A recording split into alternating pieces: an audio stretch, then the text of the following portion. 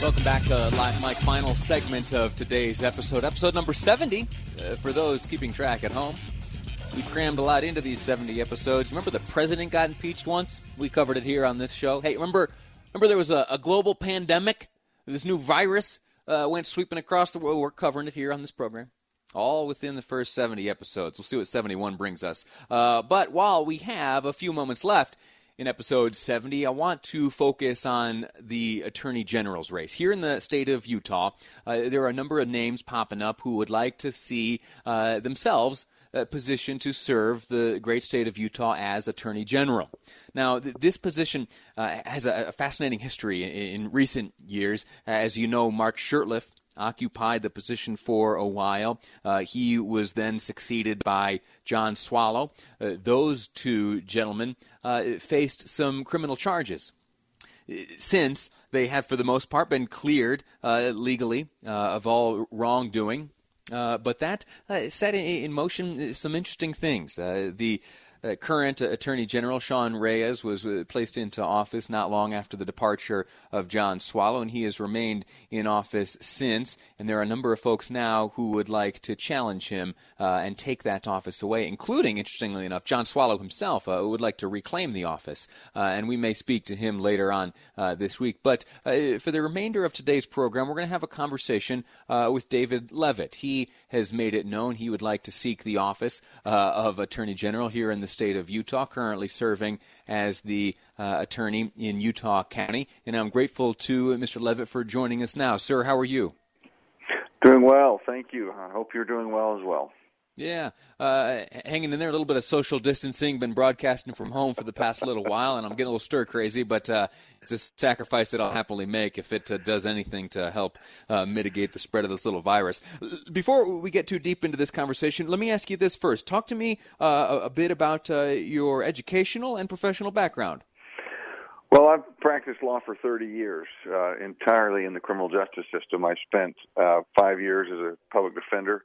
Then I was 8 years as the elected Juab County attorney from 1995 to 2003.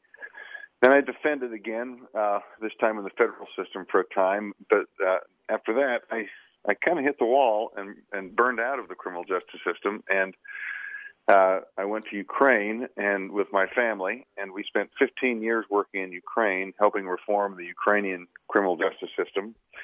And when I came back to Utah, I looked at the state of our own criminal justice system and realized that I had no business going halfway around the world to fix someone else's criminal justice system when my own was in shambles. And so I changed my mind away from not being involved in the criminal justice system, and I ran for office in Utah County and became the chief law enforcement official in Utah County as the Utah County attorney. And my aim all along, both in that election and seeking the Attorney General's position, is to reform the criminal justice system.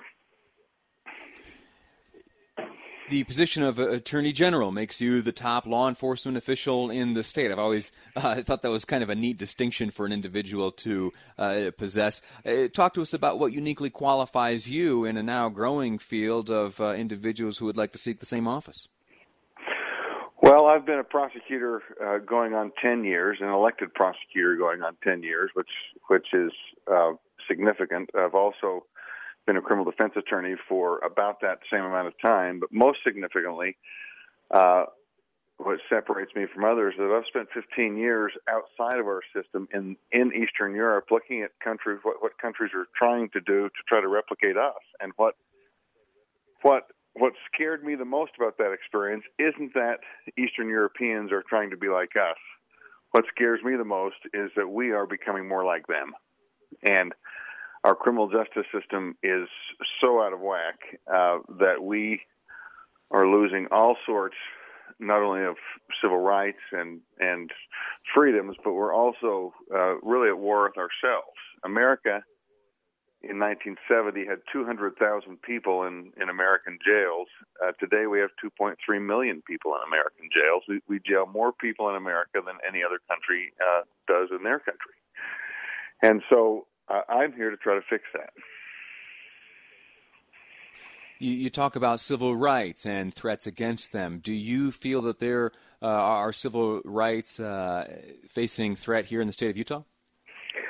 I think I should have said constitutional rights rather than civil rights, Lee. I mean, the reality is our founders gave us a system that gave us a legislative branch to tell us what was against the law, an executive branch to enforce the law, a judiciary to keep those two in harmony.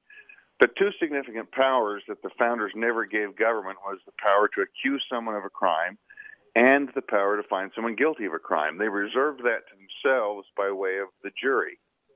And so this Sixth Amendment right of the Constitution to have a right to a trial by jury, we are losing because we plea bargained so many cases. We started plea bargaining in the Civil War. It became legal officially in 1969, and then we were settling 75% of our cases by plea bargains. But today, we settle over 99% of our cases by plea bargain. And what that means is that elected prosecutors like me have essentially unfettered power. We can investigate anyone we want to investigate, accuse anyone we want to accuse, give a deal or not to anyone, and we have 100% complete immunity for our actions, and that's just too much power vested in one person.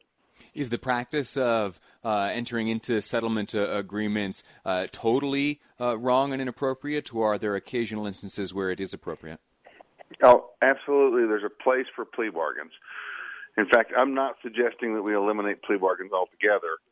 That's a pipe dream to suggest that we should do that. But all sorts of problems creep in with plea bargains. When you have cases decided on relationships between lawyers rather than on the evidence, when you have people who are charged and plead guilty in large part based on things that are external from evidence, like implicit bias or that sort of thing, then it impugns the integrity of our system. So I'm suggesting that maybe we should, instead of having 99% of our cases resolved by plea bargain, we'd change our system altogether if we had 90% of them by plea bargain. Sure. David Leavitt, sir, a candidate for Attorney General here in the state of Utah. Our time has expired. I'm grateful to you for joining us on the program today, and as this race continues, I anticipate you and I will be speaking again sometime soon. Enjoy the day. Best of luck to you, sir. Thank you. All righty.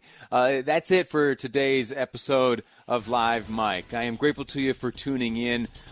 So much news covered here on the program and so much attention, of course, to this coronavirus issue. We will, it is my promise, continue to deliver to you all the information that is valuable to your health and safety as we together continue to combat this coronavirus.